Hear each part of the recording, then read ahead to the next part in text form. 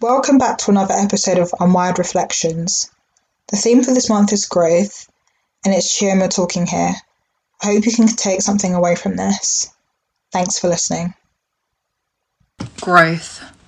The theme for this month is growth. Growth can be defined in many ways. An increase in the size or importance of something, the growth of a person, animal, or plant, the process of developing or an increase in the ability of an economy or a business to produce goods and services. These are all dictionary definitions, of course, and ultimately quite vague. Growth can be defined as so much more.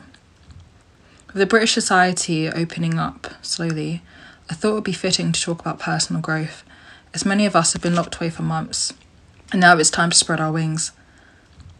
Personal growth is the process where one continually works towards developing and improving him or herself until they reach their full capacity. It's an important part of one's maturity, happiness, and success. There are many different ways to stimulate this personal growth. In my opinion, the most important is knowing yourself. This is more than just an awareness of things you like or dislike, but delving deeper and taking a lot of thought and consideration into who you truly are. This typically takes some self-reflection and stepping out of one's comfort zone, but it's very important. What do you want from your life? What are you passionate about? What things are truly important to you?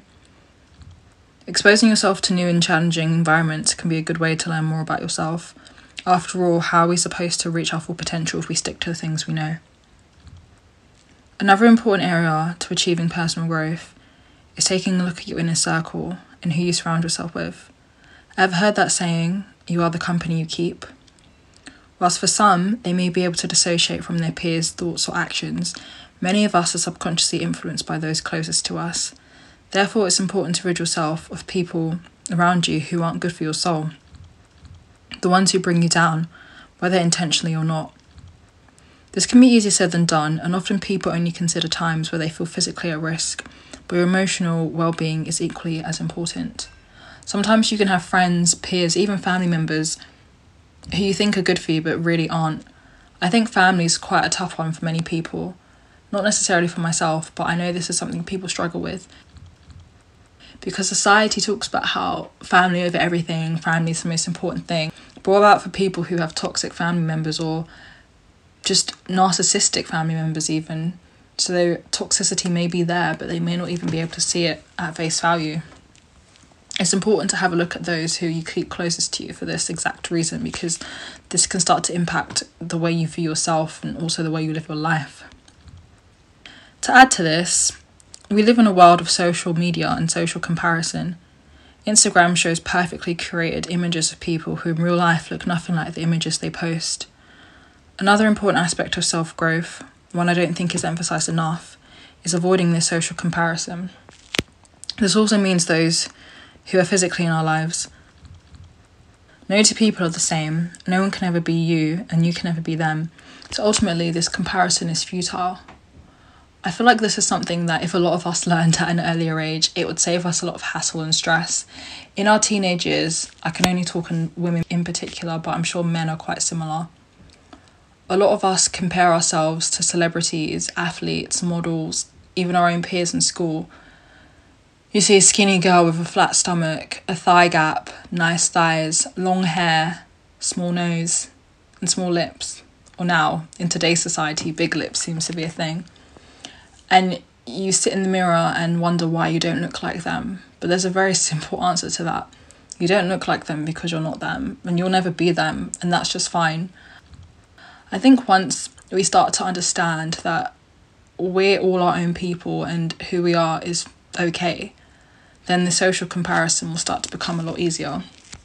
Don't get me wrong, I still compare myself to people, and I'm sure we all do. But it even comes down to things that we probably don't even consider. You might see someone whose body that you think, oh my gosh, that looks really nice. But really, what they require to maintain that body, whether that's just their calorific needs, how much water they need to drink, any exercise they either do or don't do, is always going to be different than you. Even if you're the same gender, the same height, there's always going to be differences because we have genetic differences. Another important aspect of self-growth that I think people are starting to consider a lot more, especially due to lockdown, is getting in touch with nature. We often live in a world that is mainly behind a screen, whether that's with work, our phones, our downtime on our laptops, whatever it may be. And it can be really, really hard sometimes to disconnect from this technological world and just enjoy the beauty around us.